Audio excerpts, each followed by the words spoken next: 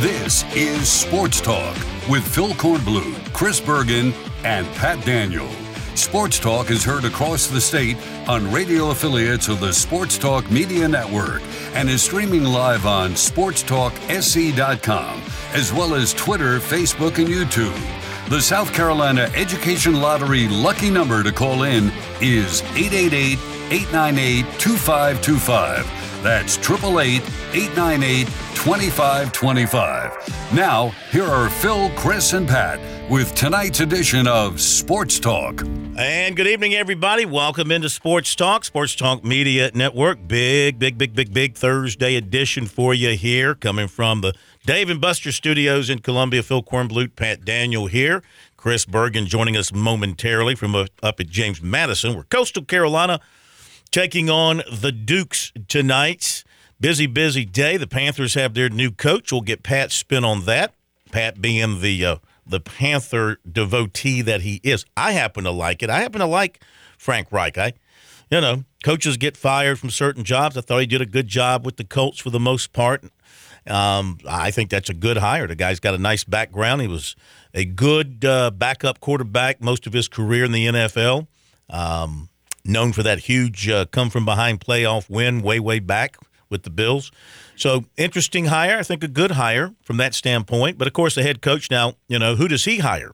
Who runs his offense? Does he run his offense? Does he call his plays? Does he bring in somebody who runs his defense, et cetera, et cetera? So, we'll see what happens there. But the Panthers have filled their head coaching position. Gamecock basketball last night. Competitive with Florida for the first 20 minutes. Not competitive with Florida for the final 20 minutes. They got down to single as they were down 8, and then they trailed by 9, and then Florida hit them with a run, took it up to 20, and they never could get it under single digits the rest of the way. They pretty much trailed by double digits the entire second half. But there's some positives that come out of it. Number one, it looked like they played hard. They went after it on the boards. They actually out-rebounded Florida last night. What hurt them was turnovers and blocked shots. 24 possessions where you get nothing because of a turnover or a blocked shot. Those are just empty possessions. And Florida took advantage of those possessions, of those turnovers, of those blocked shots. Florida had 21 fast break points. I got to believe a good bit of that came off of those turnovers and blocked shots. And offensively, G.G. Jackson had a good night for the Gamecocks. He had another double-double, so he continues to, last few games playing at a pretty high level. He ended up with 20 points on the night, and he had 10 rebounds. How about Josh Gray? 21 minutes, career high, 11 points, career high, 13 rebounds. So, maybe you're starting to get something out of him that's been in there, and it's slowly being developed. A big man that can give you something, and he pretty much stayed out of foul trouble. He had 3. Having Hayden Brown get into early foul trouble did not help. He picked up 3 fouls early. He only played 9 minutes the entire game. He ended up fouling out and played just 9 minutes. He had 2 points, so that hurts for the Gamecocks. But didn't shoot it particularly well. They're not a good shooting team. Missed 8 free throws, only 5 3-pointers. Castleton had a big game once again for Florida. He's just a darn good player. 18 points. He had 4 blocks. He had 3 rebounds. He had 3 assists in only 22 minutes. So he can do a little bit of everything. So another loss for the Gamecocks. And now they go to Georgia, a team that they can maybe play with in Athens and be competitive with. That's all you can ask for right now with this Gamecock basketball team is just try and be competitive. Lamont Paris has just got to try to hold it together as best as possible through this season, probably figuring that he's going to lose G.G. Jackson after this season, I would think. I think the way G.G. Jackson's going right now, the pros have to like him. I mean, the pros don't care about your team's record. They want to see what you look like individually, and he's able to, without much help, he's able to put up some pretty good numbers. So sounds like he's being looked at as a top 10 kind of pick right now. So you got to expect him to move on, which won't necessarily be a bad thing for the program. Yes, it was great to have him for the 1 year, sort of like Anthony Edwards at Georgia. Great to have him. They went 16-16 in his 1 year. I don't think the Gamecocks are going to sniff the 500 mark, But you move on with less heralded players, but maybe a more cohesive group that works together, and Lamont Paris builds his roster in his image. We shall see what happens there. Women's basketball tonight got a huge one, Tennessee and Connecticut. And, the followers of women's basketball or basketball in general will be paying attention to that one, including around here because South Carolina still is to play both of those teams in their upcoming schedule. I mentioned Coastal Carolina on the road tonight at James Madison. Let's welcome in Chris Bergen, who's left the friendly confines of the Berkey Palace in beautiful Sardis and is up in Harrisonburg, Virginia, where it's been snowing a little bit. Yeah, beautiful, beautiful part of the country. If you've never traveled up here into northern Virginia and Shenandoah Valley, it's a lovely part of the country, and they've got a good basketball team to come and watch because they are 5th in the country in scoring. So Coastal's defense is going to be tested tremendously here tonight against a good James Madison team who came in and sort of flexed their muscle when they came into the Sun Belt in football this past fall. Actually won the East Division. They couldn't qualify for the bowl or for the championship game because they were ineligible, transitioning from FCS. But they actually won the tiebreaker with Coastal. So theoretically, they won the division. Coastal represented the division. And so James Madison making its presence known in the Sun Belt in a relatively short period of time. Anybody on JMU that you have to be aware of? A young man named Vado Morse. He's their leading scorer. They actually have about 4 guys who average in double figures, so they spread it around pretty well. But Vado Morse is probably the guy to keep an eye on. He's averaging 13 points a ball game. But the key for them, not just their ability to score, also their ability to steal the basketball away from you. They are 2nd in the country in steals per game, just behind Missouri, who you may remember Coastal played back in November. Missouri had 16 steals in that ball game. Coastal can't afford to turn it over that many times via the steal and hope to have a chance here tonight. You think the Chanticleers are pretty angry after what happened with Chicago State? You think they've kind of got their mind right going into this one? Gosh, you would certainly hope so. If that game did not square their mindset, certainly just looking at James Madison should. And Phil, ironically enough, if you happen to see the score last night, I was kind of following along just to see what might happen. Chicago State actually had a double-digit lead on the road at Stanford in the second half and couldn't hold it. They ultimately lost to Stanford, but I'm not sure if they gained a bunch of confidence, certainly gained some with their win on Monday night in Conway. And they almost went back-to-back after having not won a road game in 22 tries. They almost went back-to-back and took down not just a mid-major, but also a high major in the process. But I'm hoping Coastal will come out with a much better effort. If not, they're in danger of getting blown off the floor by this team because, again, they're averaging over 80 points a ball game. They lead the Sun Belt in scoring, so they can get it up and down the floor in a hurry. And they actually know their head coach pretty well, Mark Byington, who was, you'll remember that name from the College of Charleston, and also having worked inside the league at Georgia Southern. He's now in his 3rd season here, so he's had a lot of success. He's actually 5-1 in his career against Coastal, so he's had some success against Cliff Ellis and the Chanticleers. All right, looks like only other game of note tonight for us in the state, Clemson women playing Georgia Tech tonight. That game is in Atlanta, so we got Coastal men at James Madison, Clemson women, Georgia Tech. And I think that's it for our basketball slate tonight. Of course, plenty of it coming up on Saturday. We have USC getting another football commitment today. Elijah Caldwell, fine-looking receiver from Northwestern, Shrine Bowler, announced his commitment to the Gamecocks about, 1:15 or so, I think it was. He put it out on Twitter. And we'll talk more about him and recruiting coming up a little bit later on. Also, an update on Nick Harbor. Spoke to his dad today after the meeting last night with South Carolina. I don't know what he's going to do. But if you listen to the dad and you take the dad's words to heart and how he feels, apparently, and how the mom feels, apparently. Just now, look, he's talking to a guy from South Carolina, and that focus is on South Carolina when I talk to him. But, boy, they love the Gamecocks. He loves the Gamecocks. When I'm talking I'm talking about the dad. I don't know about the player. I've never talked to Nicholas, but the dad loves South Carolina, loves Shane Beamer. The mom loves Beamer, loves the dog, Boomer. Can't say enough about Boomer the dog. They just have got a tremendous, tremendous personal relationship. Now, is that going to be enough Does the young man feel the same way? This would be, one of those rare signees, Chris and Pat.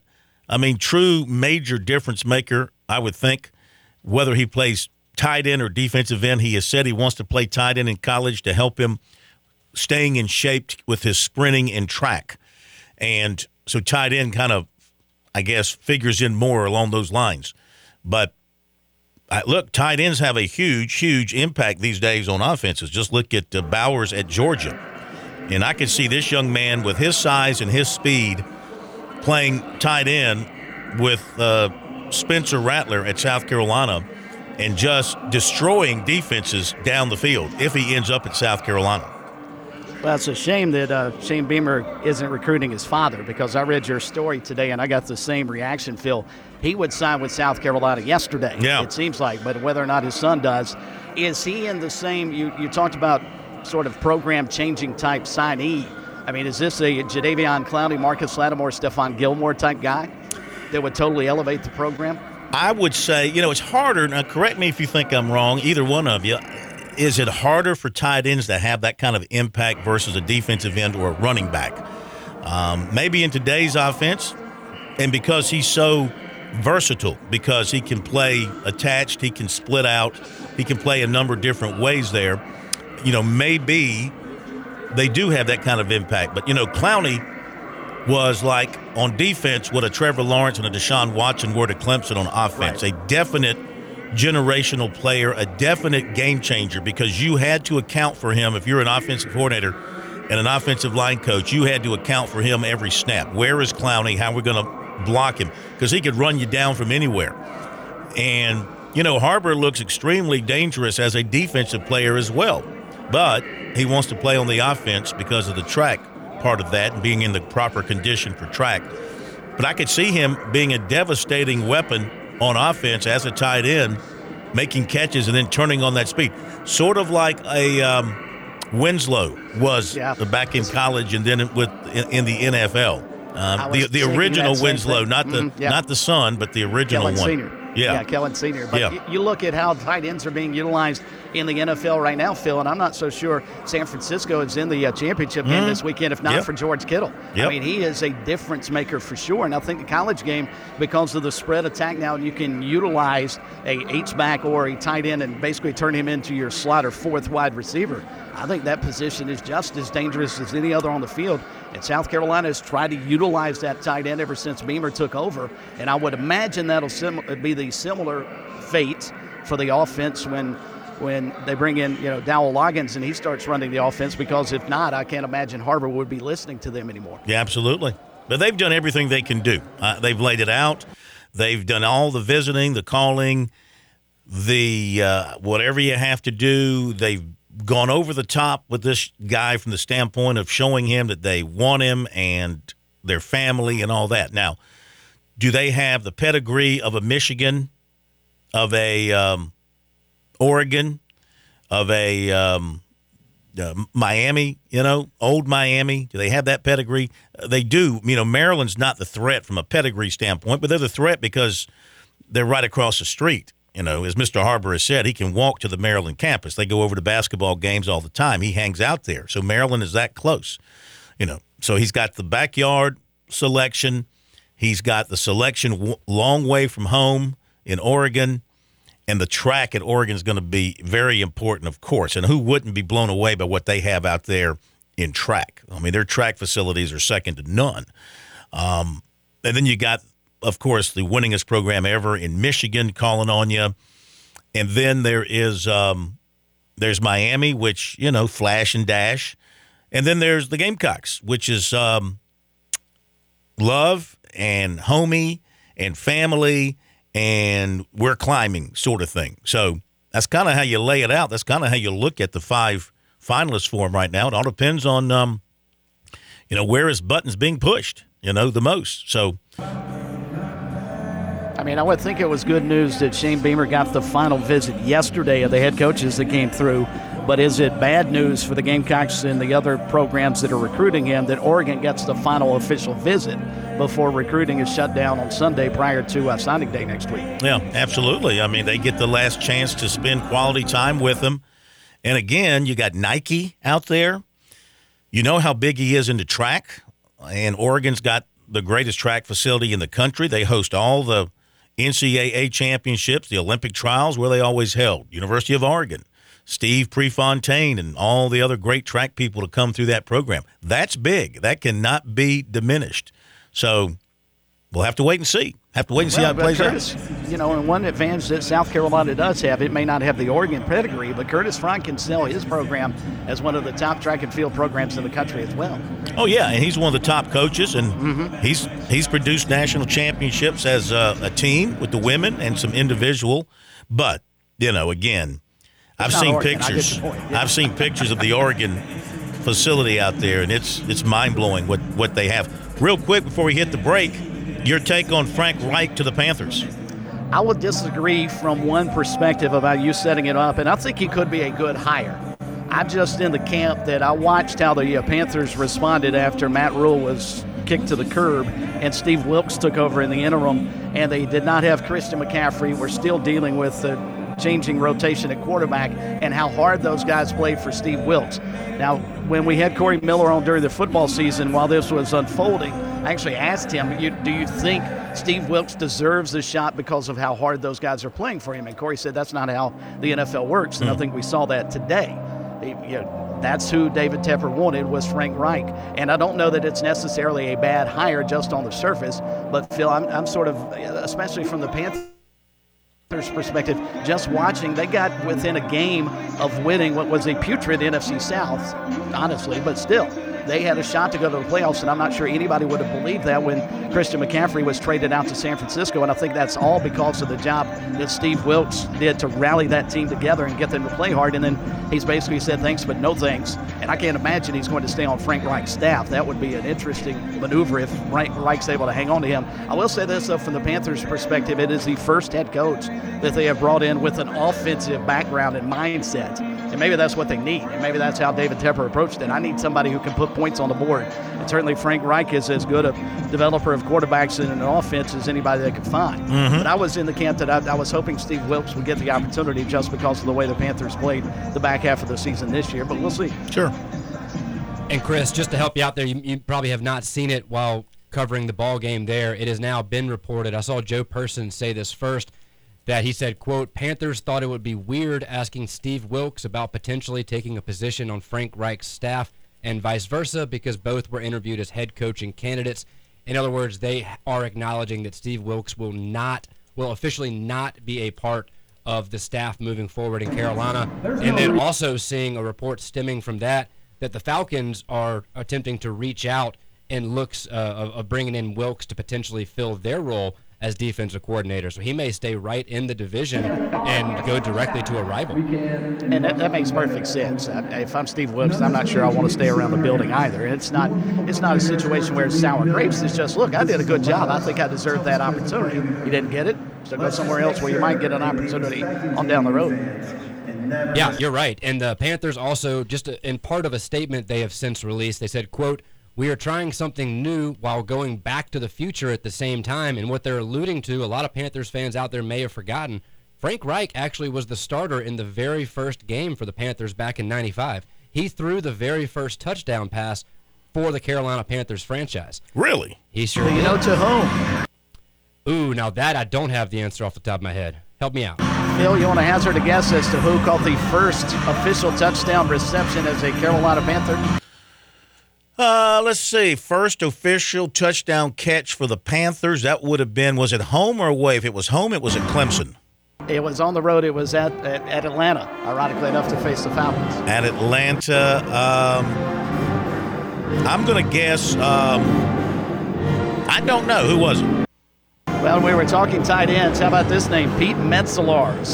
Caught the first ever touchdown pass for the Carolina Panthers. Yeah, I had like 0% chance of getting that right. I would not have known either. I just happened to see the highlight on Twitter a bit earlier today, so I can't take credit for that. Yeah, would not have ever guessed that. All right, we will go to our break. I'm going to go to the break, and then we'll come back with more. Our phone number, 888-898-2525. That's the South Carolina Education Lottery lucky number to Sports Talk. Since 2002, more than $174 million in lottery proceeds has been used to purchase, maintain, and fuel over 2,000 school buses in South Carolina. Learn more about the lottery's impact at scheducationlottery.com/education wins. Playing for fun to win for education. Mike Morgan coming up at 7:05 tonight. We'll be back.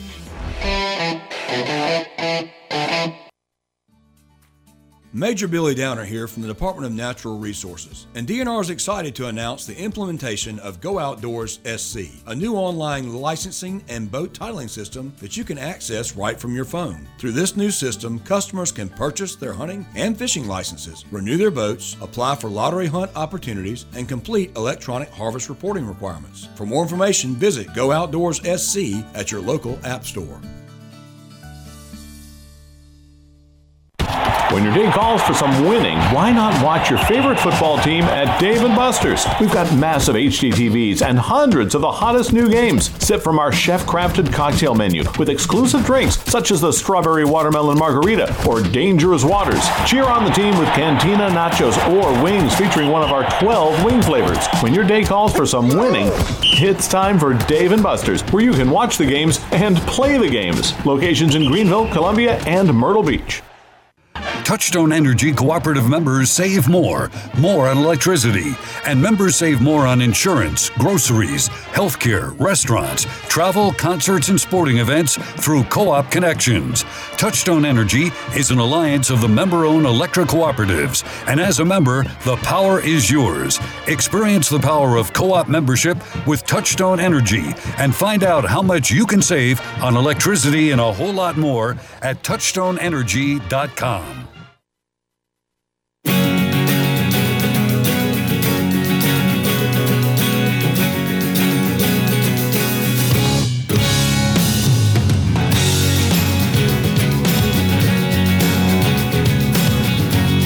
We'll get to some phone calls here in a little bit. 888-898-2525 is the number. We got Mike Morgan on the move at 7:05. Comments from Lamont Paris.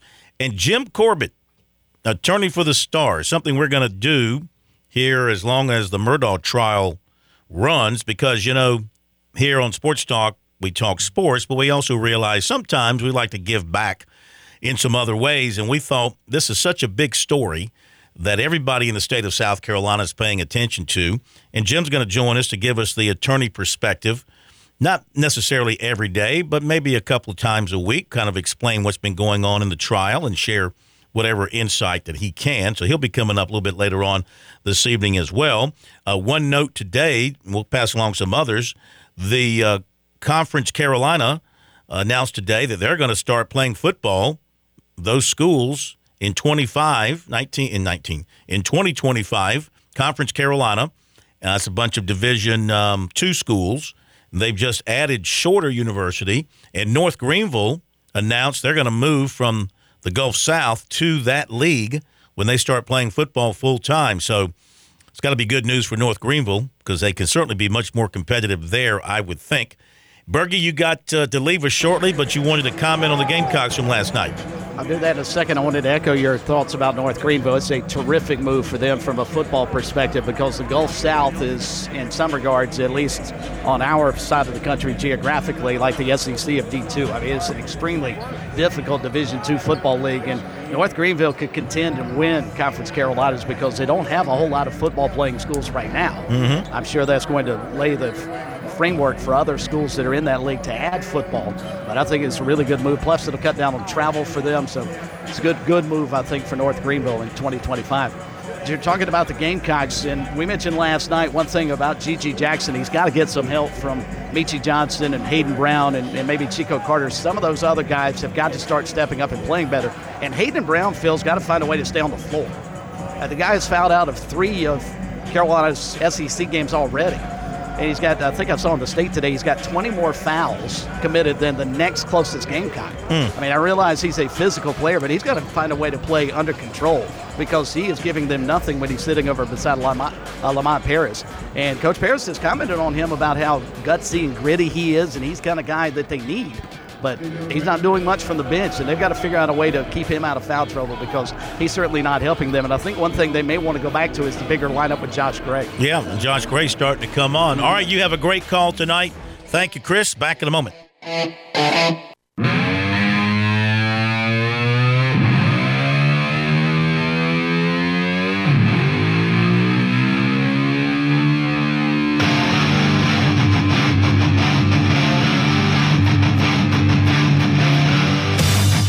Welcome back. Sports Talk Media Network, 888-898-2525 is our phone number.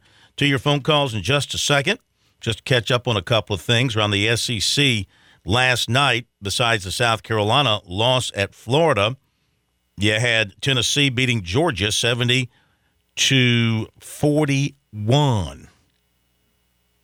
70-41. Texas A&M won at Auburn. How good are they getting? 79-63 to win at Auburn in the jungle. In Alabama, number 2 in the country, beat Mississippi State 66-63. So Alabama's 8-0. 8-0, 18-2 overall. Tennessee and A&M 7-1 and 6-1. Auburn drops to 6-2.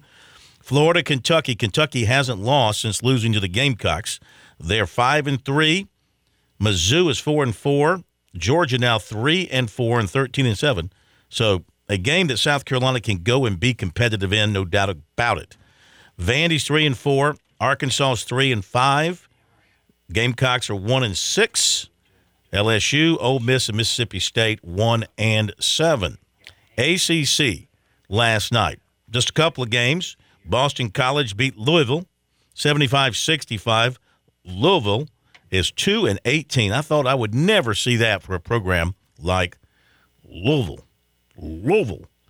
And Pitt, we put the whammy on Wake Forest after being up there and seeing them beat Clemson, talking about how good they are. They haven't won since. Pitt beat Wake Forest 81-79. Coming up Saturday in the ACC, you got Louisville at Notre Dame, Boston College at Virginia, NC State at Wake Forest, Duke at Georgia Tech, Miami at Pittsburgh, Clemson at Florida State, Syracuse at Virginia Tech. That Clemson-Florida State game, intriguing, dangerous game for Clemson. Florida State 7-14 overall. Got to believe that they are better than the record indicates. That'll be a good one. NC State, Wake Forest should be a pretty decent one. And nothing else really jumps out at me on the schedule. Maybe Syracuse, Virginia Tech a little bit. In the SEC coming up, it's the SEC Big 12 Day, the challenge on Saturday. South Carolina not invited. You got Auburn at West Virginia. You got Alabama at Oklahoma. You got Texas Tech at LSU, Iowa State at Missouri, TCU at Mississippi State, Arkansas at Baylor, Texas at Tennessee. That should be entertaining. Florida at Kansas State, and then Kansas at Kentucky. Now, Kentucky's on the uptick, and Kansas has lost 3 in a row. Of course, ESPN was hoping that would be a couple of, top 2, top 3 teams. Not the case. Ole Miss at Oklahoma State, and then you got the Gamecocks at Georgia and Vanderbilt at Texas A&M. So there you go with the basketball scene for now. And, of course, the USC women, this is their off week. You have a mandated off week, and the USC women taking advantage of that. And do they need a break? They're well-rested now. They're healthy for the most part, so they're in good shape here as they start to hit the home stretch of the season and got those big games coming up down the road. Of course, things are going to get a little more interesting for them, but their next game will be Sunday at Alabama. Then they've got Kentucky at home, and then February 5th, they go to UConn for a noon tip there on Fox.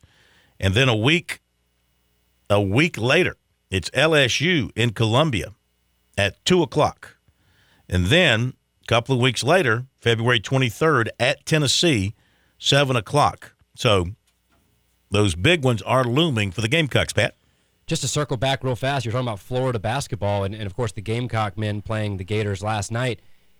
Do you happen to remember the name Keontae Johnson? Yeah. And have you followed him? Just remarkable story for those that may have forgotten, back in December of 2020, Keontae Johnson was one of the most sought-after prospects out of high school, and at Florida was looking every bit the part, looked like a future lottery to NBA draft pick, and then tragically collapsed on the court during a game in December of 2020.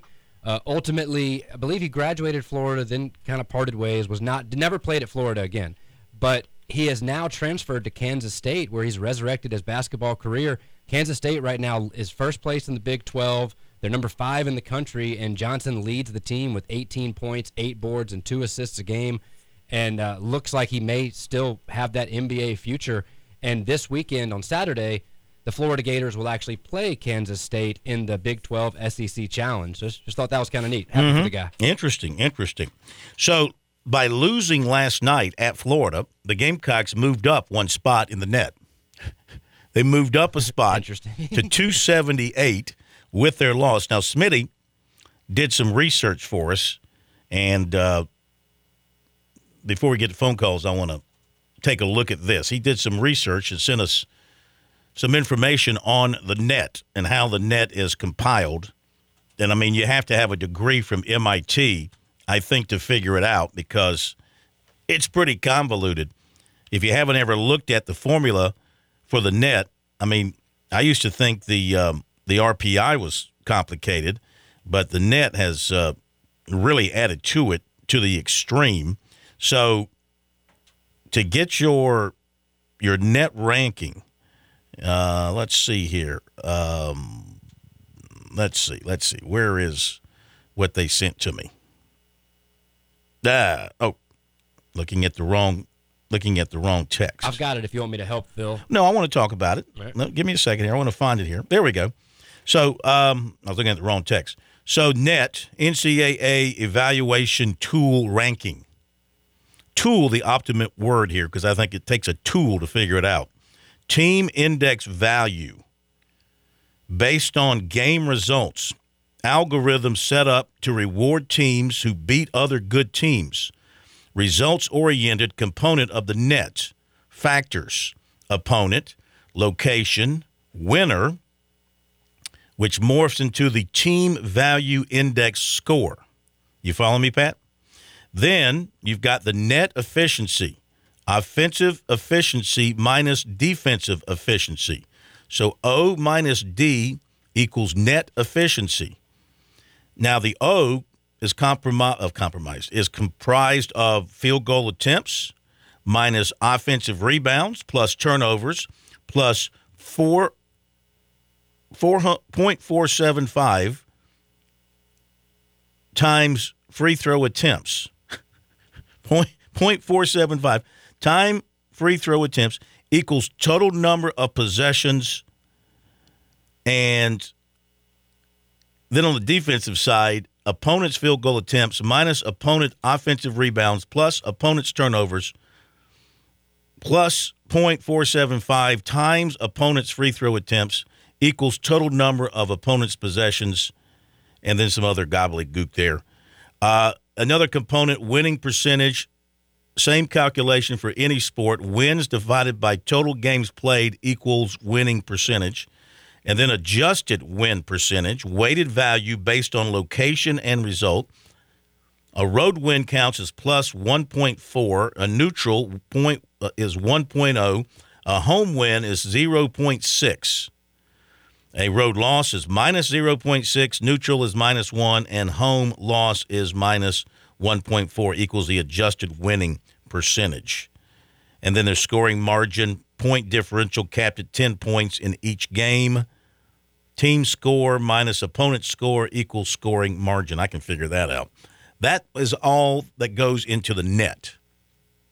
I wonder who dreamed that up at some headquarters somewhere. Gosh, and not only is it overly complicated, but first thing that sticks out to me is that does not factor in whatsoever if a team has injuries. Maybe a team goes 30-3 on the season, but those 3 losses were because their best 2 players were out for those games. Or even in the last couple of years, maybe they had COVID and they weren't able to play or something. But you're going to penalize that team because of that. And you would have thought with all this convoluted math in there, they could have figured out a way to equate that into the picture as well. All right, let's get to some phone calls now that we have bored you to tears with our class on the net rankings there. But I felt that was kind of interesting because I really didn't know what made up the net rankings, and that sort of tells you. We go to Hank in Columbia, who I'm sure at night when his head hits the pillow, last thing he thinks about from the USC women's standpoint is their net ranking and how it's been put together for that week. Henry, welcome into Sports Talk. How are you? I'm doing fine, and you're right. The last thing I think about is the net. The last time I thought about the net was back when we got close a couple of those times when Frank Martin was there, and you had to have a quadrant 1, a quadrant 2, and we'd always have that quadrant 4 loss at the beginning of the year. Yep. That no matter how many wins we had, it trumped the entire season. Yep. And it always made it seem like it happened a couple of years in a row. Yep, it was. When you're on the edge, when you're on the bubble like that, you start going back and looking at the nitty-gritty report for the net rankings, and yep, those quadrant 4 losses always come back to haunt the teams that don't make it. And we would always have, it seemed like with Frank Martin, we would always have one within the first 2 to 3 games of the season, and it never would go away. It would hang on like a fort. So that's all I think about the net. But a couple of things, Corn. One, when you're discussing the thing about Oregon, the big thing to remember is Oregon tries to wow everybody with the facilities. But Oregon, if you've ever paid any attention, which I'm sure you probably haven't, to track and field results. Oh, wait a minute. What do you mean you don't think I pay attention to the U.S. Olympic trials, the NCAAs? I'm talking about NCAA. I pay attention to the NCAA competitions. Who won the national championship last year in the NCAA? Arkansas. No. LSU. Florida swept the championships. The Okay. girls and their boys team won the championship. Well, I bet you Arkansas finished second. Arkansas was up there. Arkansas was a little bit down the road. I think Texas finished second. Okay. But I kind of just mentioned that to say, Corn, that even though Oregon has all the facilities and all of that, they don't ever have a track team that places in the top 10 teams in the country on the girls or the women's side. Mm-hmm. So it's kind of like Oregon with everything. They use that night money to have these outstanding facilities, but it doesn't seem to result in Oregon having number 1 football recruiting classes or basketball recruiting classes ever, for whatever reason. So, if you not saying that Harbor won't be wowed by Oregon, but Speaking of that and recruiting rankings and all that kind of stuff that you believe in, I read this in The Athletic today. Roughly 3,000 high school seniors were evaluated during the 2022 recruiting cycle. Among that group, 34 were designated with 5-star status, 34 out of 3,000. According to this story, only 43% of the 5 stars since 2016 have started at least one game as a true freshman, with 1 in 5 starting more than 6 games in their first college season. By year 2, 78% have cracked the starting lineup, and 52% are starting at least half of their team's games. My point there, and what their point is of course, it's great to sign the most ballyhooed players, but more than half of them aren't starters in their initial year. Maybe some are contributing, but they aren't starters. And the point is, give them a chance. Don't expect so much out of some of these highly ballyhooed players. They don't always play up to that level. Well, Corn, you did I've been listening to you for about 25 years. You did a story on that years ago when you had one of the recruiting analysts come on, and he basically said the only thing a 5-star should be a kid that should be getting playing time by his second year and should end up being a 2-year starter. Remember, I think a guy that you had him on as a guest.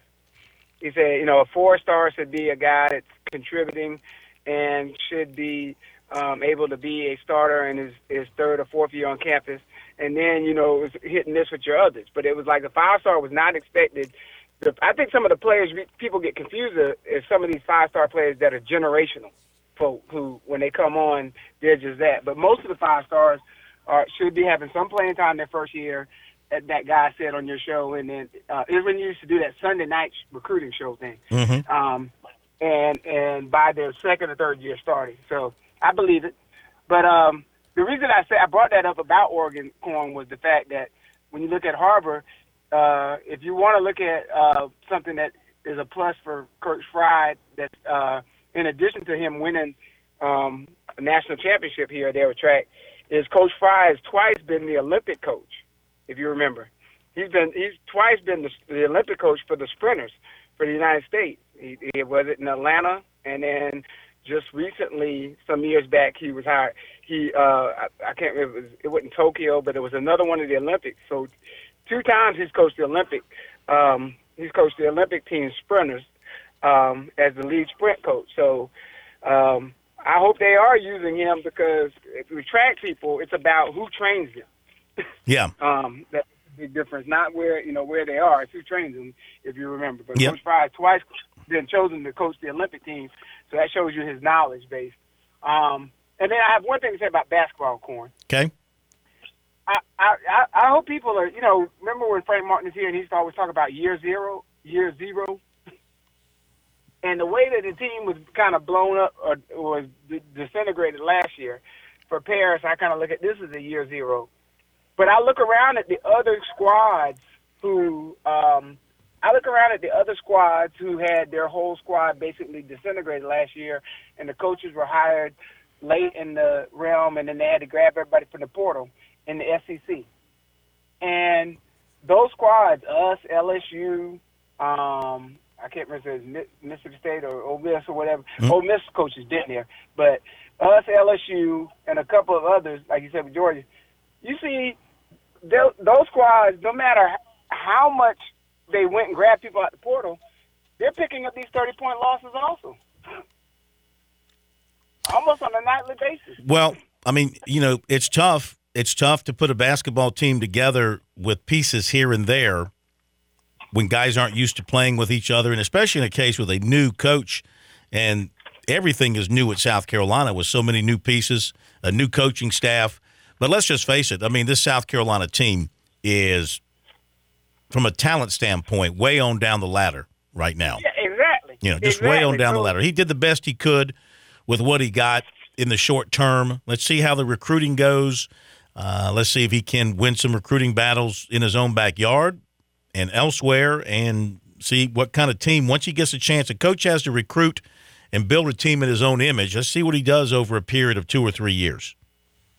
I agree with you, Corn, and that's just what I was pointing out. I looked at LSU the other day when they got beat by 40, and then I think the other night they got beat by 30. Mm-hmm. And I saw it, and I said, I think it's just a product of these teams who are coming together under a coach going through the league. And I think some of these beatings they're taking is because if a coach thinks they're going to be there, they're installing their system now. They're installing their system now so that they can recruit to their system for people to see. Instead of, sometimes people cheat to cheat their system to get a quick win here or there, or an inconsequential win or there, and then it hurts them down the road, 2 or 3 years down the road. I think Paris is trying to establish how he wants them to play, and some of these guys are not capable of playing that free-flowing 5-out system that he does. But the ones who will stick in recruiting may help him down the road. So I just hope people just give him a pass this year, because it's just hard with that type of talent. And you said if you out-rebound a team, that means you are working. Yeah, the effort was there. Effort was there last 2 games. Thank you very much, Hank. We appreciate it. But they just have got to avoid these extended slumps offensively that's putting them 20, 25 points behind in almost every game now. Let's go to Gamecock Larry up with us next here on Sports Talk. To what do we owe the pleasure of your call, Gamecock Larry? Well, I'll tell you what. I'm going to put your mind at ease. Don't worry about Harbor. We will know next Wednesday. But Oh, you mean Harbaugh, not Harbaugh. Oh, Harbaugh. yes, sir. He gave all roads lead home, so he'll be okay. But I want to talk a little bit about this basketball team. I might have talked about it before. You might have told me the same thing I'm going to say now. But I'm going to tell you, I turned that radio on last night, and after about 10 minutes, I thought we had a chance. But, boy, I tell you, I must have fell asleep, but I'm glad I did. Because I tell you what, we got a no-name coach. We got a no-name staff. We got a disoriented, I can't say the word. But we got a team that don't know, seem like they don't know a basketball from a softball. And that coach comes out and did you hear that post game that he talked? I turned him off. I wouldn't even. And today I listened to 100.7. I wouldn't even listen to him. He called in show. They say give him time. Yeah, we got to give him time. But I guarantee you, if the good Lord's willing and Gamecock Larry is still around, we're going to have to do what, 2 or 3 years from now, what we should have done. No, we can't do that. I'm all mixed up. But anyway, I don't know. I don't care what to say.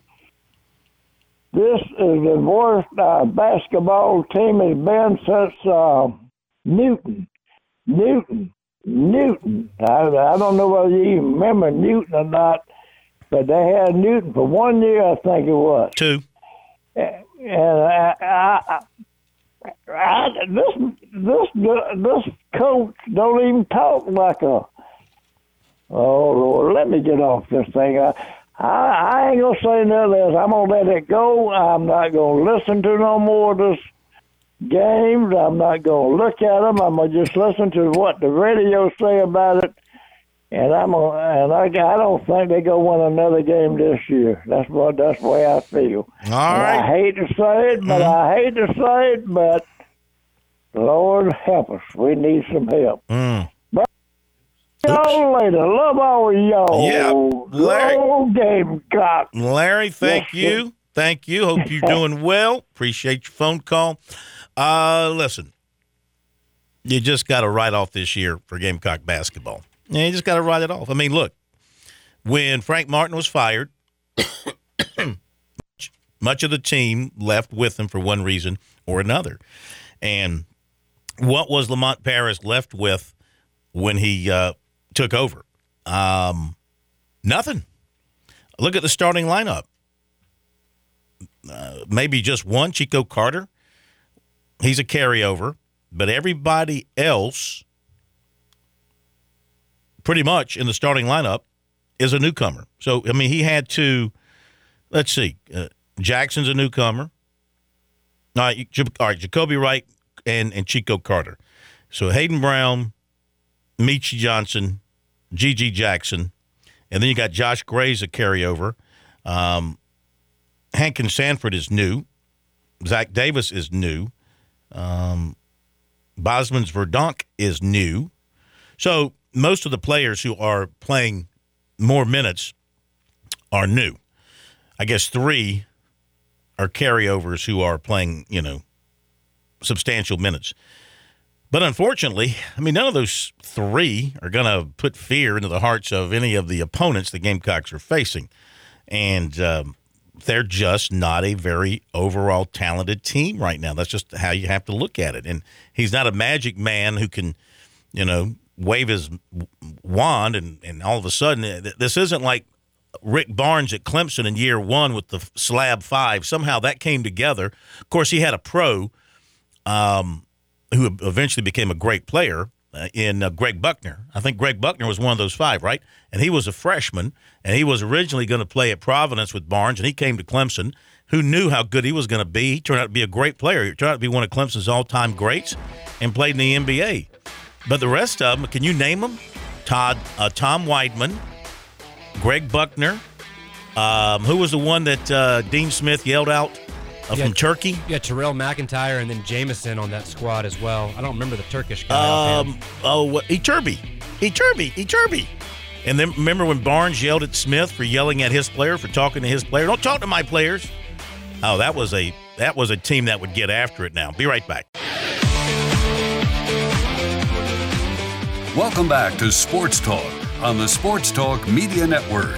You can reach the guys with the South Carolina Education Lottery lucky number, 888-898-2525.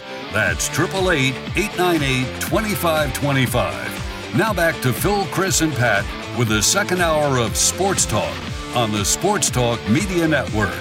All right, welcome back, everybody. Good to have you with us. Hour number 2 of Sports Talk Media Network on this Thursday night. Phil Kornblut, Pat Daniel from the Dave and Buster's studios here in downtown Columbia. Don't forget about Dave and Buster's. Eat, drink, play, catch all the big games all season long. Dave and Buster's, Greenville, Columbia, and Myrtle Beach. We welcome those of you just now able to join us over the airwaves. Had a great first hour. A lot of good phone calls, the ones that we got to, a lot of good conversation. And we will have more of the same coming up for you here in this hour, including a visit from Jim Corbett, who's keeping an eye on the Murdaugh murder case as we go a little bit outside our comfort zone and cover one of the big news stories in the state of South Carolina in many a year. We'll hear from Lamont Paris, the USC basketball coach, and USC basketball coach who suffered a loss last night down at Florida. Got recruiting coming up for you as well. Tell you more about Nick Harbor. Talk about the commitment the Gamecocks got today from Elijah Caldwell. Right now, though, it is time for another edition of Morgan on the Move, starring Mike Morgan, brought to you by Brent Skinner Clothiers, right here in the Vista in Columbia. Brent Skinner has not only become the leader in Columbia for the very best in men's clothing, but clients nationally have come to know Brent, and he has you covered if you want to look your very best. Brent and his staff provide you with professional and individual attention to create a wardrobe that distinctly and identifies you. From custom suits and shirts to the very best in shoes and accessories, it's all under one roof. And if you can't make it to the Columbia store in the Vista, Brent will come to you. Just set up that appointment today at bpskinnerclothiers.com. Mike, welcome. And let's begin. Let's begin, first of all, with an opportunity for you to shoot down a number of major rumors. Are you or are you not a candidate to replace Chip Caray as the TV voice of the Braves? First off, the main reason I think people tune into this show, and certainly the reason why I come on and listen to it, is to solve the great murder mysteries throughout South Carolina and the country. So if you could tell me who killed Jeffrey Epstein, who got in the cell, who let him in, clearly it was not a suicide, who covered it up, if we could just break that down for the next few minutes, and I'll hang up and listen. We'll turn that over to Jim Corbett as well, our super sleuth. Now answer the question. Good stuff. I've got no answer for you on that. I've got no answer for you on that other than I was surprised as anybody else. I knew Chip, which is to say when I worked with the Braves, when I traveled with the Braves, I got to know him more and more. Always liked Chip, a genuinely good person. You know as well as I do, there are many people in our business who are very folksy on the air, but are complete a-holes off it. And that does not fit the description of Chip Caray at all. But, a lot of different rumors out there why you would leave the Braves to take a job with the Cardinals. So I can just say it was a surprise to a lot of folks down here for sure. Yeah, that sounds like a non-denial denial to me. Well, if for some reason I was actually interviewing for the job, I certainly wouldn't come on your show and talk about it. But exactly. I'm sure I'm sure whoever does so get the you're job not will be talking very about happy. it. You're not as I'm putting the pieces together, since we are talking about investigative journalism here tonight. As I'm putting the pieces together, you've refused to answer the question directly, and now you just said you wouldn't talk about it if you were. So I deduce that you are, because thusly you're not talking about it. Well, that's quite a deduction. I don't think that's really very accurate, but I like your sleuth work there. No question about that, and I would just say I'm very happy where I am. There you go. As are we. Okay, Colin Castleton. What do you think of him overall as a player? That's your lead question? That's this it. Is all over the map tonight. That's what we do. We're solving murders. We're asking about jobs. We're talking about the Florida Center. Like, yes. What's next? Are we breaking down the St. Louis Blues front line? What? Colin Castleton. Well, I'll put it to you this way. Mm-hmm. When you look at the new coaches in this league, Matt McMahon of LSU had just as much, if not more, success than any of them with the job he did at Murray State, 3 NCAA tournaments, victories in the NCAA tournament, several conference championships in the Ohio Valley. He's at LSU now. Virtually nobody returned from last year's team, and they're in the cellar. Why do I mention that? Because if Colin Castleton decided to not come back for another year at Florida, which he was not going to. I've interviewed him on this subject, and he was all but gone. Florida could easily be in the cellar right now with LSU, with Ole Miss, with Mississippi State. The fact that Coach Golden got him to come back for another year changes the complete complexion of that team. And you see that. I didn't watch much of the game last night. I know his numbers weren't overbearing, but he affects everything. I mean, he's a willing passer, so he makes Florida better on offense. He's a rim protector. If he's not blocking shots, he's altering them. I think he still leads the league in blocks. He's a very good college player. I don't know if he's going to make it in the NBA. I don't care. I just know he's very good in the SEC, and any team would be lucky to have him. Yeah, absolutely. He's always been good against South Carolina. Block shots, rebounds. The Gamecocks played him to an 8-point game at the half, fell behind the second half, it got into the 20s, and got away from them once again. I'd say about the only thing you could ask for right now for South Carolina, would you agree or disagree at this point, against most of the teams they play, is just give great effort, because you're not talented enough to play with most of the teams on your schedule. You don't shoot it well enough. You can't defend well enough, but you can give great effort and give something Lamont Paris to kind of build on going into next year, as he is going to have to remake this roster once again, I would think. Yeah, look, I don't think anybody, including Lamont Paris, is surprised at what they walked into today. This season. Mm-hmm. It's a roster that it's not up to par with the other programs in the SEC. One McDonald's All-American alone does not change the fate of your entire season. And I give them credit. They have competed hard. I don't think there's any quit on that roster. They pulled off a stunning win at Rupp Arena, which is going to look even more impressive a month from now, because I think Kentucky is starting to catch fire. But every game is going to be a struggle. I still think there's winnable games left on the schedule. I think they're going to win some more games in league play, but they're going to be games like last night where they don't play well, they're overmatched at particular positions, and it's just going to be a struggle. What'd you take from last night's action around the SEC? Anything in particular stand out? I would have to suggest maybe Kentucky now seems to have rightened the ship after that shocking loss to South Carolina. They haven't lost since then, and to beat a really good to beat a where were we at here the other day? Kentucky. Well, they won at Vanderbilt, so they won the other day. They won on Tuesday. Texas A&M at Auburn going into the Jungle. So talk about what Kentucky has done since that loss to South Carolina, and then how Texas A&M, after their very slow start, has just turned it around and become a force in the league. I think that's the bigger story right now, is what Buzz Williams is doing at Texas A&M. They just snapped the longest home winning streak in the country at Auburn in the Jungle. They've got a guy in what they call Boots, Tyrese, who's 6'2", and is one of the best rebounders in the league and gets to the free throw line more than anybody in the league at 6'2".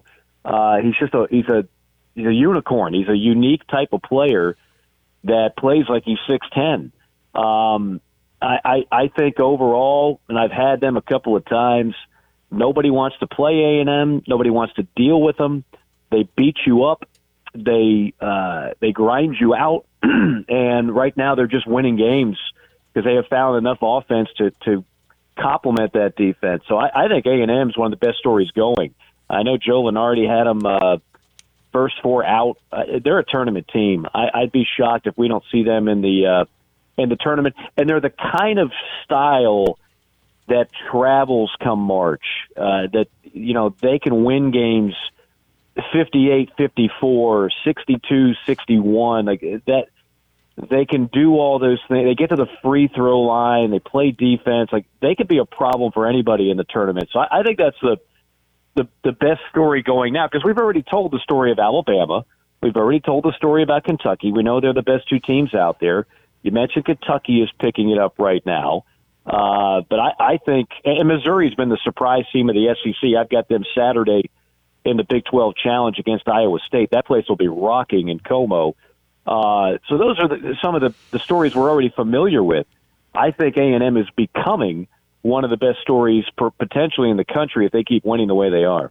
Okay, I know you're in the heart of basketball season, but I know you're keeping an eye on baseball as well, because you got that coming up on your agenda in a few weeks. We met with we had Mark Kingston on the show a couple of nights ago. We had Eric Bakich on the show last night. Kingston met with the media again today. Bakich is going to talk to the media tomorrow. We'll talk to other coaches around South Carolina as college baseball practice begins. But I want to talk about the Gamecocks. And, again, this looks like a team that can do some really good things. Kingston talks about the pitching, how healthy they are. He thinks he's got 6 quality arms who could be starters. Then, of course, he's looking for 4 starters, and two of those who don't start will drop off into the bullpen. You got Wimmer moving full-time to shortstop, which means Braswell's going to end up playing somewhere else in some capacity. That's how good he believes Wimmer is. He thinks Wimmer's one of the best shortstops he's ever coached because of his range. So, in general, and I know you got a lot of digging to do down the road, but South Carolina baseball, and I know you keep an eye on baseball. Phil, I don't have it. I don't have a scouting report on Carolina baseball in January. You know their arms from last year. They're healthy arms. How good can the Gamecocks be in baseball? Thank you very much. I have no idea, because in order to answer that question, I'd have to look at the arms of the other 13 teams that they're going to compete against. So, look, it's going to be a bounce-back year. I think – well, I don't think I know. People around that program knew last year was going to be a struggle. Mm-hmm. This year, the expectations are higher because you got a lot of those premier players back. You pick up some newcomers in recruiting. Obviously, Mark Kingston knows it's a very big year for him personally. There's no doubt in my mind they're going to be better. But to give you a full assessment of where they stack in the SEC, I'm not prepared to give you much on that on January the 26th. Well, let me go ahead and give you a little insight. They'll be in the top 5. Please. They'll be in the top 5. Okay. All right, mark it down. Top 5 of the league? Of the league, which, that's pretty good. Now, I'll mark that down. Were you shocked that the USC softball team was picked last by their coaches in their preseason poll? Now you want me to break down? What about the equestrian team? Where do we think the equestrian team stands right now? We bring you on for everything SEC and a little ACC. That's your purpose in life. You're Mr. SEC. I'm not Mr. Softball. I haven't called an SEC softball game in my life, and I don't plan on doing one this year. So you're going to have an extra. Maybe Jim Corbett, when he's solving the Kennedy assassination, can break down the SEC softball hierarchy. Oh, all right. Let me ask you this. Back to basketball, since you're so in tune with basketball. Going to shift gears and go to Clemson. We can talk football. I'm up with SEC football 365. There's never a bad time to talk football. No, I'm going to go to Clemson basketball because they're Clemson basketball. 17 wins. They continue to lead the ACC. Got to give them a lot of respect. this is a good-looking team in my eyes. He's got some depth, and they're winning without two of their best players who've been out with injury. So when they get to the tournament, they're going to make the NCAA tournament barring a complete collapse and maybe be, right now they're saying 8-9 seed. Maybe they'll be higher. But, I mean, do you think from what you've seen, is this a team that can do some damage in the tournament? Well, I want to see what kind of seed they get first, and that does matter. It really does. I think some people just think, well, as long as we get the tournament, what's the difference? There's a big difference between being, say, a 4 or 5 seed and getting to play a mid-major in the first round versus being, say, in that 8-9 game, and it's a pick'em game, and you're usually playing another Power 6 school. And so, in other words, there's a lot of meat left on the bone. I like Brad Brownell's team.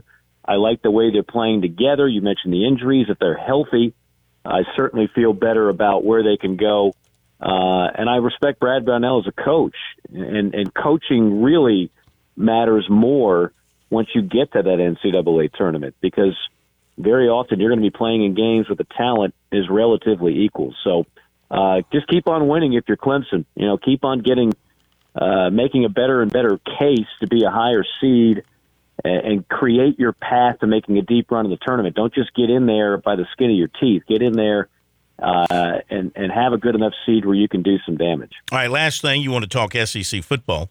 So Alabama appears to be close to rehiring Jeremy Pruitt to be their defensive coordinator. Tide Illustrated reported he was on campus this week. Of course, they got to find a new OC as well. So what do you think of that if it happens? And, I mean, the crimes against him at Tennessee, because he's only going to be an assistant, not a head coach, they don't follow him to Alabama? That's a great question. Much better than your softball question. Yes. I think this was actually a softball question about football. Yes, very well done. Yes. No, here's the thing about Jeremy Pruitt. It could not have ended any worse than it did in Knoxville, but he was absolutely loved in Tuscaloosa by Nick Saban, by the staff, by the fans. Jeremy Pruitt was a very, very hot name. It looks laughable now, considering it couldn't have been a bigger disaster than it was in Knoxville. But if you can get him as a coordinator, and it's not like to my knowledge, he's not carrying a show cause, right? So if he's not carrying a show cause, maybe you get a phone call from Greg Sankey. I don't know, but the NCAA now, as toothless as it appears to be, I don't know if they'll do anything to stop it. I agree. And if they look, I can't deny the fact that the guy's a good coordinator, a good recruiter, and it would be an asset. And Nick Saban doesn't invite you back unless he knows you've got something to offer. He's not just doing it out of the kindness of his heart or out of loyalty or anything else. He knows that the guy can give him something. And I don't think he was ever in love with the two coordinators who just left. I don't think there was a big fight to keep those two coaches around, both of whom, of course, have departed for other jobs.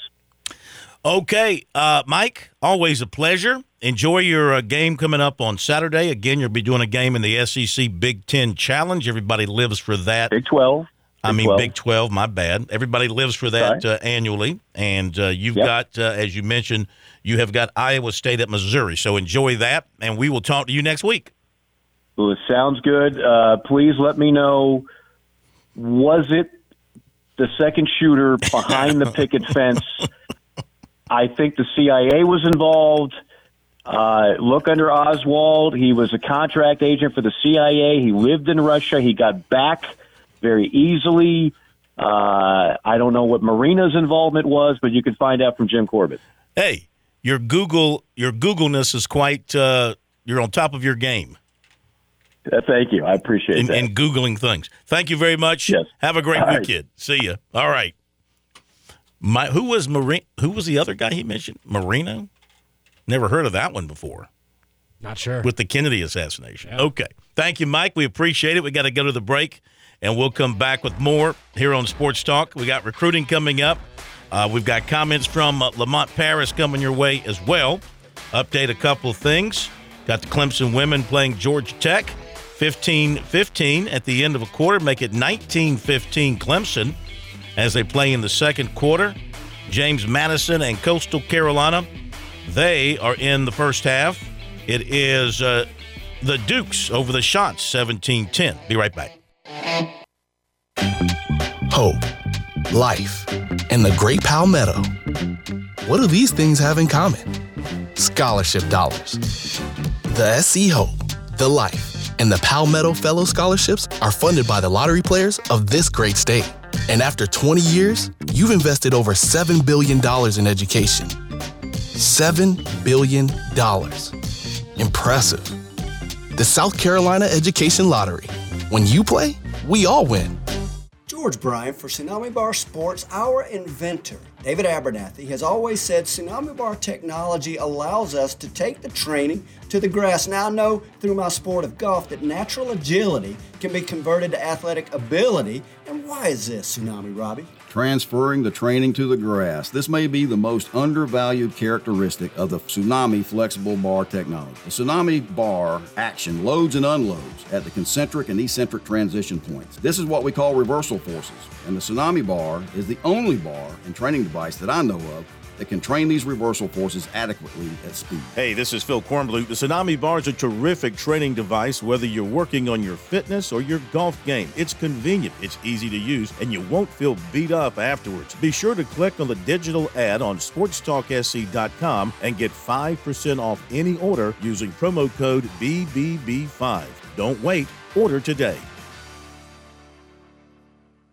When your day calls for some winning, why not watch your favorite football team at Dave & Buster's? We've got massive HD TVs and hundreds of the hottest new games. Sip from our chef-crafted cocktail menu with exclusive drinks such as the Strawberry Watermelon Margarita or Dangerous Waters. Cheer on the team with Cantina Nachos or wings featuring one of our 12 wing flavors. When your day calls for some winning, it's time for Dave & Buster's, where you can watch the games and play the games. Locations in Greenville, Columbia, and Myrtle Beach.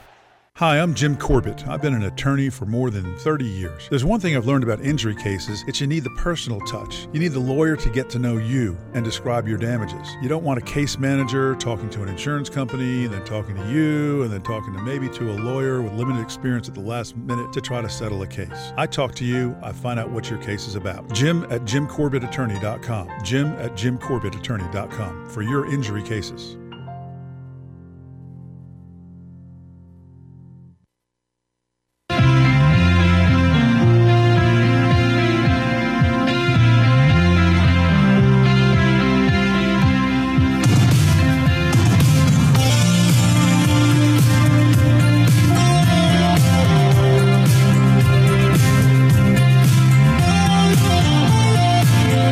Thanks again to Mike Morgan. That guy's quite a character, isn't he?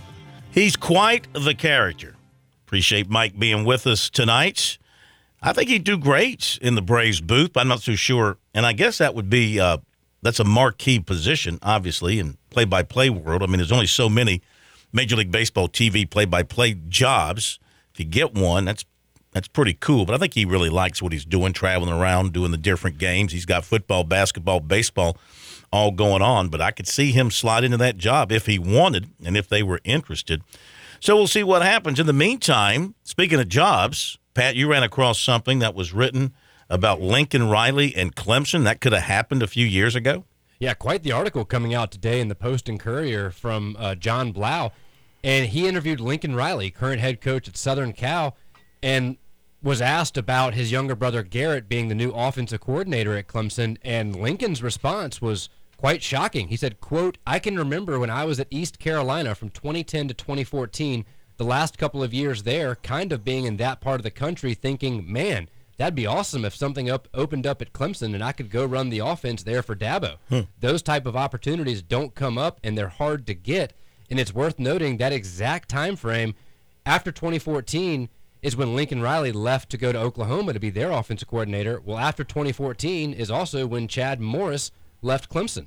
So that offensive coordinator position was open at Clemson when Riley was actively looking to go somewhere else and ended up at Oklahoma. So the timing could potentially have worked out. Now, Clemson fans out there, of course, will push to Tony Elliott and Jeff Scott, then became co-offensive coordinators for Clemson, went on to help lead the Tigers to 2 national championships. So I think they probably are okay with the results, but still worth noting that Lincoln Riley, one of the hottest names in football, could have been at Clemson and was interested.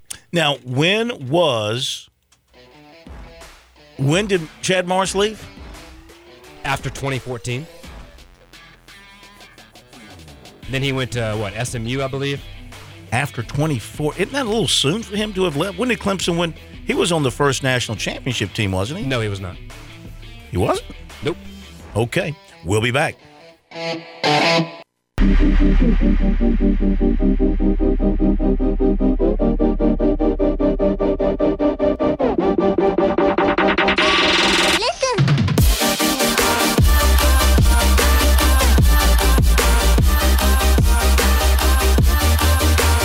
Okay, time for recruiting on this Thursday night edition of Sports Talk, brought to you by Seawells. Oh, my goodness. First of all, boy, if you wanted to do a crime in the Midlands area today, I guess Midlands area, between noon and like 1:30, you could have gotten away with it because, like, there was some kind of police thing, not an incident, but a conference, a meeting of police people at Seawells today. I mean, cop cars from everywhere were there. They were in there, of course, enjoying themselves on some great Seawells food. And I was there for the daily luncheon buffet. Today was roast beef Thursday with a little chicken and a great array of vegetables. And I would have gone anyway, but a buddy of mine, another victim of my deep knowledge, lost a wager, and he wanted to pay it back with a Seawells luncheon buffet. So I, of course, took him up on it. You don't have to wait on winning a bet. It's not expensive. It's only $13. So make sure you get over there for the daily luncheon buffet. And, of course, now you got a lot of things coming up this spring with weddings and a lot of parties and corporate outings, maybe banquets of all types. Seawells, they are the people to call about your big event because they got a beautiful facility in Columbia. You don't have the room. You don't have the space. You don't have the time. You don't have the energy. You don't have the knowledge. They got it all, and they'll take care of your event professionally and personally. They are at 1125 Rosewood Drive. Their phone number is 803-771-7385, and online at SeawellsCateringSC.com. So the Gamecocks, they stay hot in recruiting. Another commitment. This for the 23 class. 23 class is about done. Northwestern receiver Elijah Caldwell, 6'1", 190.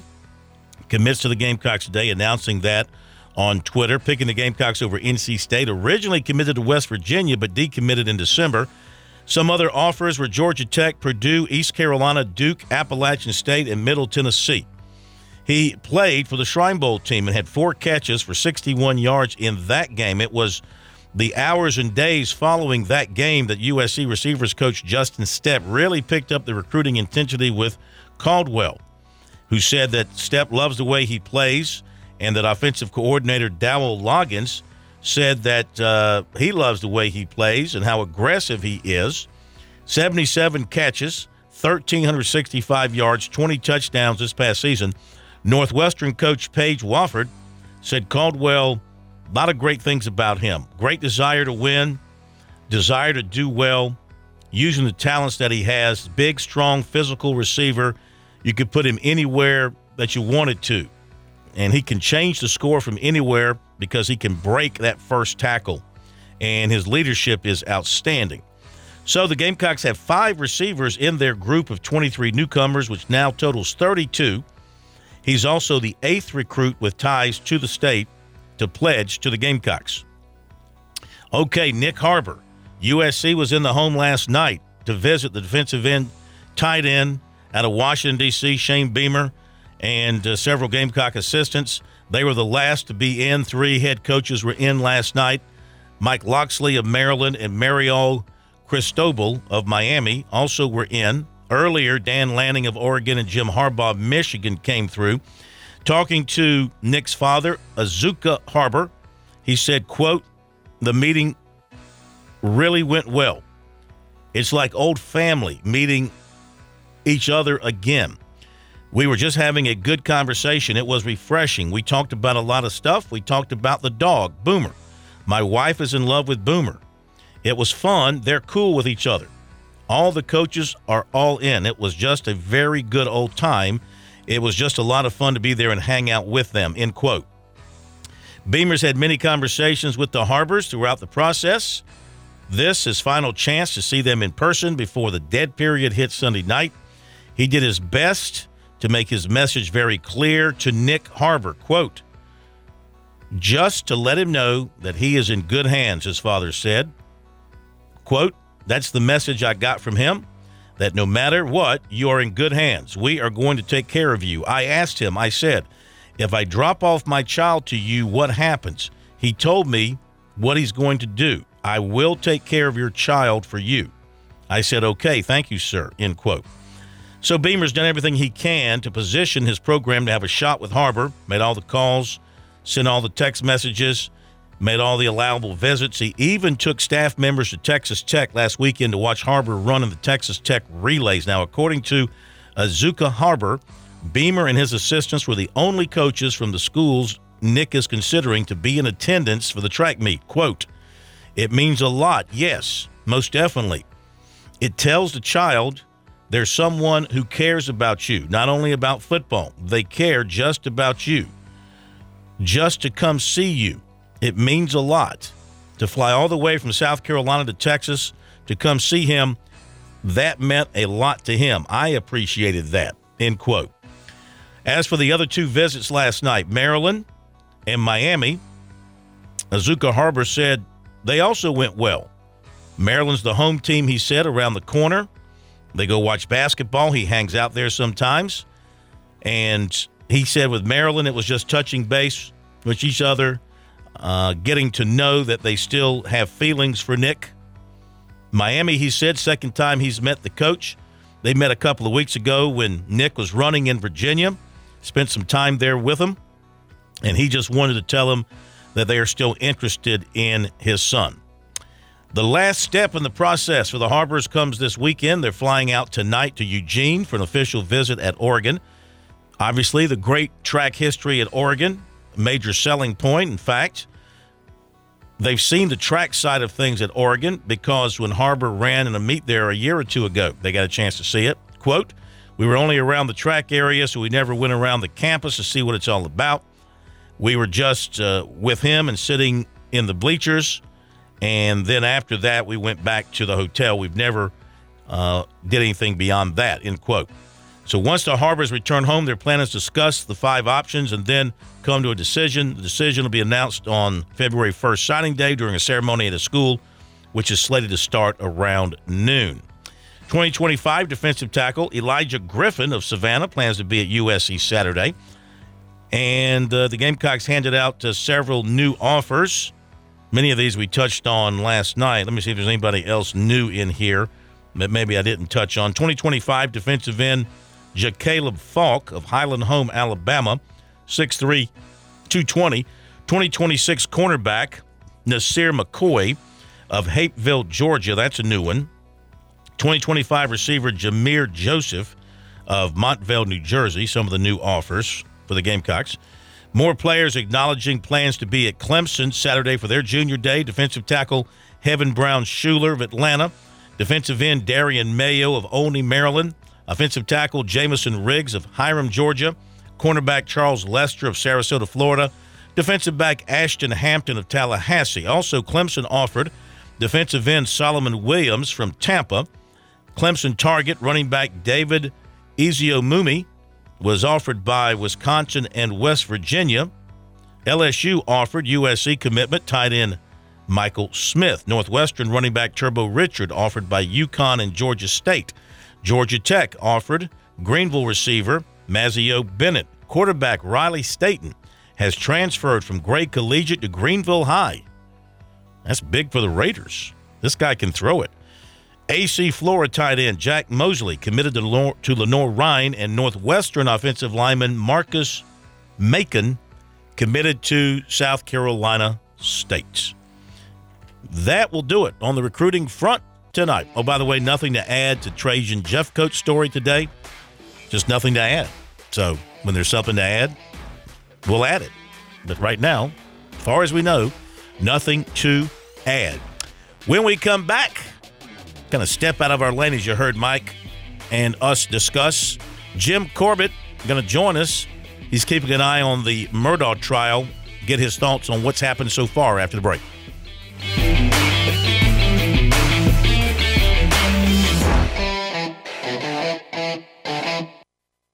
Show your team pride wherever you go with Founders Federal Credit Union's collegiate debit cards. Get your University of South Carolina and Clemson University debit cards at any Founders office or by calling 1-800-845-1614. Plus, our debit cards are digital wallet ready, so you can pay however you please. Not a member? Visit RelaxJoinFounders.com or one of our 37 convenient locations to see if you qualify for membership. Terms and conditions apply. Founders Federal Credit Union is federally insured by NCUA.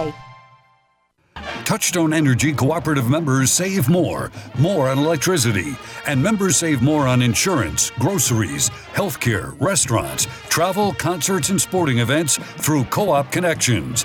Touchstone Energy is an alliance of the member-owned electric cooperatives, and as a member, the power is yours. Experience the power of co-op membership with Touchstone Energy and find out how much you can save on electricity and a whole lot more at touchstoneenergy.com.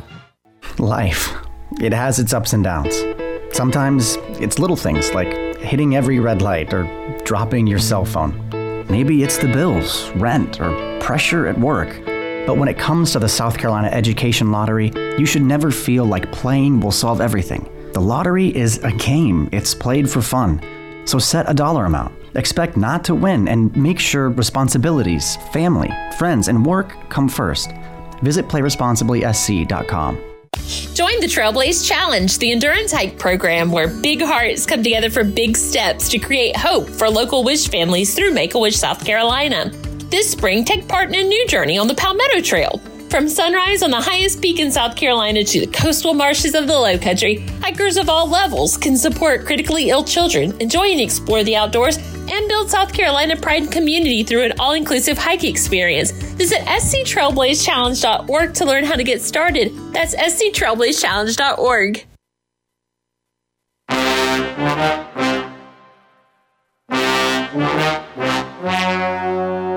The story you're about to see is true. The names have been changed to protect the innocent. You know, here on Sports Talk, we spend 100% of our time, ordinarily, talking sports, taking our minds off the really important issues of the day in South Carolina and around the world. But sometimes the outside world does intrude. And, you know, I thought the Murdaugh case in Walterboro, I mean, that really has captured the attention of the nation. And, of course, right here in South Carolina, captured the attention of everybody in the state. Everybody's following it. I mean, it's the O.J. trial of our time here in South Carolina. So I thought that from time to time, as often as he wants to, we'd ask Jim Corbett, great attorney here in Columbia, to analyze things for us that are happening in the trial. He'll keep an eye on it, of course, as an attorney, somebody of interest, knowing a lot of people involved in the trial through his own legal work, and I thought he could share some insights with us on occasion, kind of make it simple for those of us who don't know the law that well. So Jim joins us now for our first edition of this, and we thank you very much, sir. How are you? Good evening, Phil. I'm doing fine. Sad that this is going to draw so much attention to South Carolina, but if it does, we need to, I guess, talk about it a little bit and make some sense of the process and the procedure. Let me ask you a question. That's a good point that you just kind of touched on. I mean, the entire nation is watching. I mean, is the state of South Carolina, in the eyes of the nation, also a bit on trial here? The attorneys, the jurors, the judge, as they look in, because this thing is being televised. You know, millions of people are watching every day because they love this stuff. In some way, is our own judicial system in the state kind of going to be on trial here? Well, I mean, people are going to watch and look and see, but I don't have any fears that Judge Clifton Newman is going to do anything that will draw attention to the judiciary in a bad way. And I think the lawyers are seasoned. They'll have their sparring and they'll have their dust-ups, but it's basic stuff that really needs to happen. There have to be objections. The defense lawyer's job is to try to find any way to try to have the jury think that, well, I don't think this guy's guilty because, the standard is beyond a reasonable doubt, a doubt for whichever reason. So I don't think South Carolina's on trial in this case because it's a murder case, and that happens.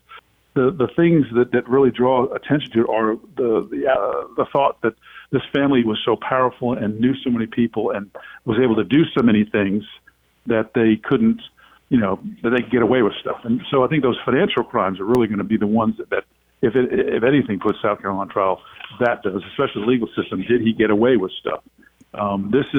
This is the worst part. It's the saddest part, but it's not the part I think that's going to give disrepute to South Carolina. Yeah, and just to make it clear, so this is the murder trial for the murder of his wife and son, and there's still a trial to come later on about the monetary crimes, correct? Right, could be. He could enter guilty pleas. His own lawyers have been quoted as saying that he knows he's going to have to do jail time at some point. And but it's not for the murder. They vehemently deny that he's guilty of the murder. So, those are coming down the pike, and that evidence is apparently going to be part of the motive for, what the prosecution is going to try and prove as to why this was done by Alex Murdaugh. So they'll come into play, and the judge is going to have to rule, what it specifically is allowed in, if anything, about his other financial crimes, because you probably heard that prior bad acts are not admissible to try to convict someone of this bad act. However, if it's part and parcel of the story, including motive, then that's something that the prosecution is going to want to introduce to say, why did he do this? So where are we now at this stage? I know jury selection's over, opening arguments are over, not cross-examining, but examination of witnesses has started. Where are we here on this Thursday evening? Well, they go through the basics to begin with. And the first thing the prosecutor has to remember to do is make sure that they prove that the killings happened in the jurisdiction in which this man's being tried. So they have to get the crime scene set. All the things that we have seen and heard and think we know, they have to do that to the jury. Establish that there was a murder, establish there were bodies, establish that people died, establish what was on the scene. And they did that. From what I saw from the media accounts today, they did that with, the deputies who were the first to respond and what they found and what they saw. They played the 911 call by Alex Murdaugh so that the jury could hear that. They played some body camera from the deputies, and I think I saw a report where somebody was stating that both sets of attorneys agreed to a redacted version of some other body camera video, which kind of gives you an idea that it was a horrific scene. I think I saw something that somebody was trying to say that report that the pictures, and they used I think an incorrect term. It looks like the pictures will not be available to the public, but they will be published to the jury. All this evidence that they have has to be published to the jury so they can physically take it back into their jury room to look over and review before they come to a verdict. So all the basics are coming in. There was a killing and what happened and what it looked like and who was there and who responded and what Alex Murdaugh said. And there's been, mentioned about one of the first things he said was supposedly that Paul had this boat crash, somebody died, and he was getting threats. And, to try to show that his mind was, he might be setting something up or, I think in the opening arguments, Dick Harpootlian said, in those situations, you're pretty numb with things. You could say anything. So everybody's setting up for what they're going to be looking to argue and to present in later days. There's been talk about the experts who may be there. And one of the agreements apparently that the attorneys made was that the prosecution did not mention the blood spatter expert in the opening statements. So that might be a precursor that something they don't know, they're not sure they're going to get into evidence. But the ballistic person from SLED is going to be able to testify according to the initial ruling by the judge.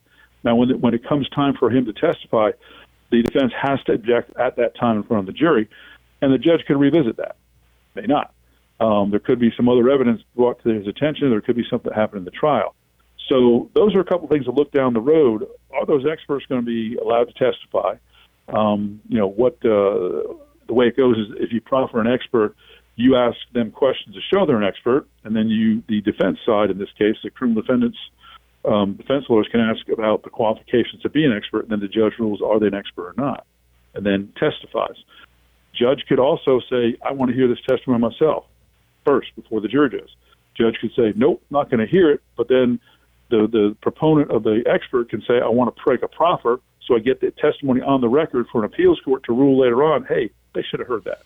So that's one of the interesting twists that might come up among those two things, or it might be very rudimentary that they both get qualified, and that's grounds for appeal later on. I don't want to treat this like a ball game or anything like that. I'm not trying to diminish the importance of all this whatsoever. But what I'd like to do with you at the end of our segment, which we're coming up on here, is just sort of every time we talk to you, just kind of get a feel from you based on what you've seen, read, heard, on how it's going one way or the other. So to this point, prosecution, defense, and I know it's very, very early, but have you got, in your own opinion, your own professional opinion, a little bit of a feel about how it's going one way or the other? Well, that's an excellent question, because it points out that the prosecution is going, and now all the defense is doing is cross-examining and trying to lay the groundwork for later on saying, see, they didn't prove their case. The prosecution has to be way ahead at the end of their case if they want to win. Just like the defense attorney will have to chip away at the case if they want to present evidence. But, everything's a building block right now. People have to understand they really have to let the jury make the decision, because there are people who are going to sit there and listen to all the testimony and review it, discuss it. I know there are people who are probably glued to their TV screens or their computer screens watching every move of this, and I wonder, how do they make a living? But you got to give the jury a chance to evaluate everything. Just because you saw one witness doesn't mean you've seen the most important witness. So I think it's a great question. How's it going? As long as the prosecution is hitting their marks for what they have to prove, then they're doing what they're supposed to do to get a guilty verdict. The defense is trying to find a witness or a fact or a group of witnesses, a group of facts, so they could say, look, here's a reason why you should doubt that this man did it. So I think at this point it's the basics. If the blood spatter expert and the ballistic expert both don't testify, then I think the prosecution may have some issues that they have to really deal with in order to get a guilty verdict. But if they get them both in, it's a lot easier, I think. Although the blood spatter evidence, who knows what it's going to be. There's new things coming out all the time, because that's what prosecutors should do. They should present the evidence to the jury and not to the media beforehand, just because we want to know what's going to be there. It's all about presenting to the jury right now. Jim, great stuff. Thank you for paying attention to this so closely and making it easy for us. We'll talk to you again soon. I don't know, maybe if something happens tomorrow night, or sometime next week, we'll set it up. But we really appreciate it. I think this is going to be great for our listeners coming from you, and just having a workman's a layman's approach to the technical aspect of something so so tough as this trial. Really do appreciate it. Thank you, Phil. Makes you really appreciate sports, doesn't it? Yeah, it does, man. You can hide behind things in the sports world. Can't run from things in the real world. Thank you, my man. Talk to you soon. All right, bye-bye. Thank you. All right, Jim Corbett. I think this is going to be good. I think this is going to be – I know it's not what we do, and, only doing it because it's here in South Carolina. And, thank goodness we don't have to have these kind of trials and issues like this that gather national attention every day around here. But I thought this would be worthwhile for us to do. So we will continue with Jim doing that. In the meantime, the PGA Tours at the Farmers Insurance Open, which actually began yesterday. This is a Wednesday through Saturday deal. And so your leader is Sam Ryder at 12 under. Brendan Steele is 9 under. And Tano Goya is at 7 under par. That's the top of the leaderboard. Then we've got, in terms of our folks that we follow, Andrew Novak is 5 under. Red Hot John Rahm is 4 under. Jason Day is at 5 under. Colin Morikawa is at 5 under. And Scott Brown is even after 69.75. Not making the cut, Matthew Neesmith at +1. Will Zalatoris +1. Jonathan Bird +1. Bill Haas at +4. Ben Martin +4. William McGirt +5. And Carson Young +6. Doc Redman +6. And Kyle Stanley +10. All failed to miss the cut. Pat? Well, just a story we're going to have to continue with tomorrow. Coach Wilkes, Steve Wilkes, who did not get the job with the Panthers, just something to keep an eye on. He is still part of a lawsuit for wrongful termination against the Cardinals back when he was a coach there. Well, the firm representing him has released a statement saying that they are investigating the Panthers, and it sounds like they may be seeking some kind of legal action against the Panthers. This might get ugly. Oh, it's never pretty when this happens. Halftime, James Madison is leading Coastal 47-37, and that will do it for tonight. Thanks for being with us. Have a great night. See you tomorrow.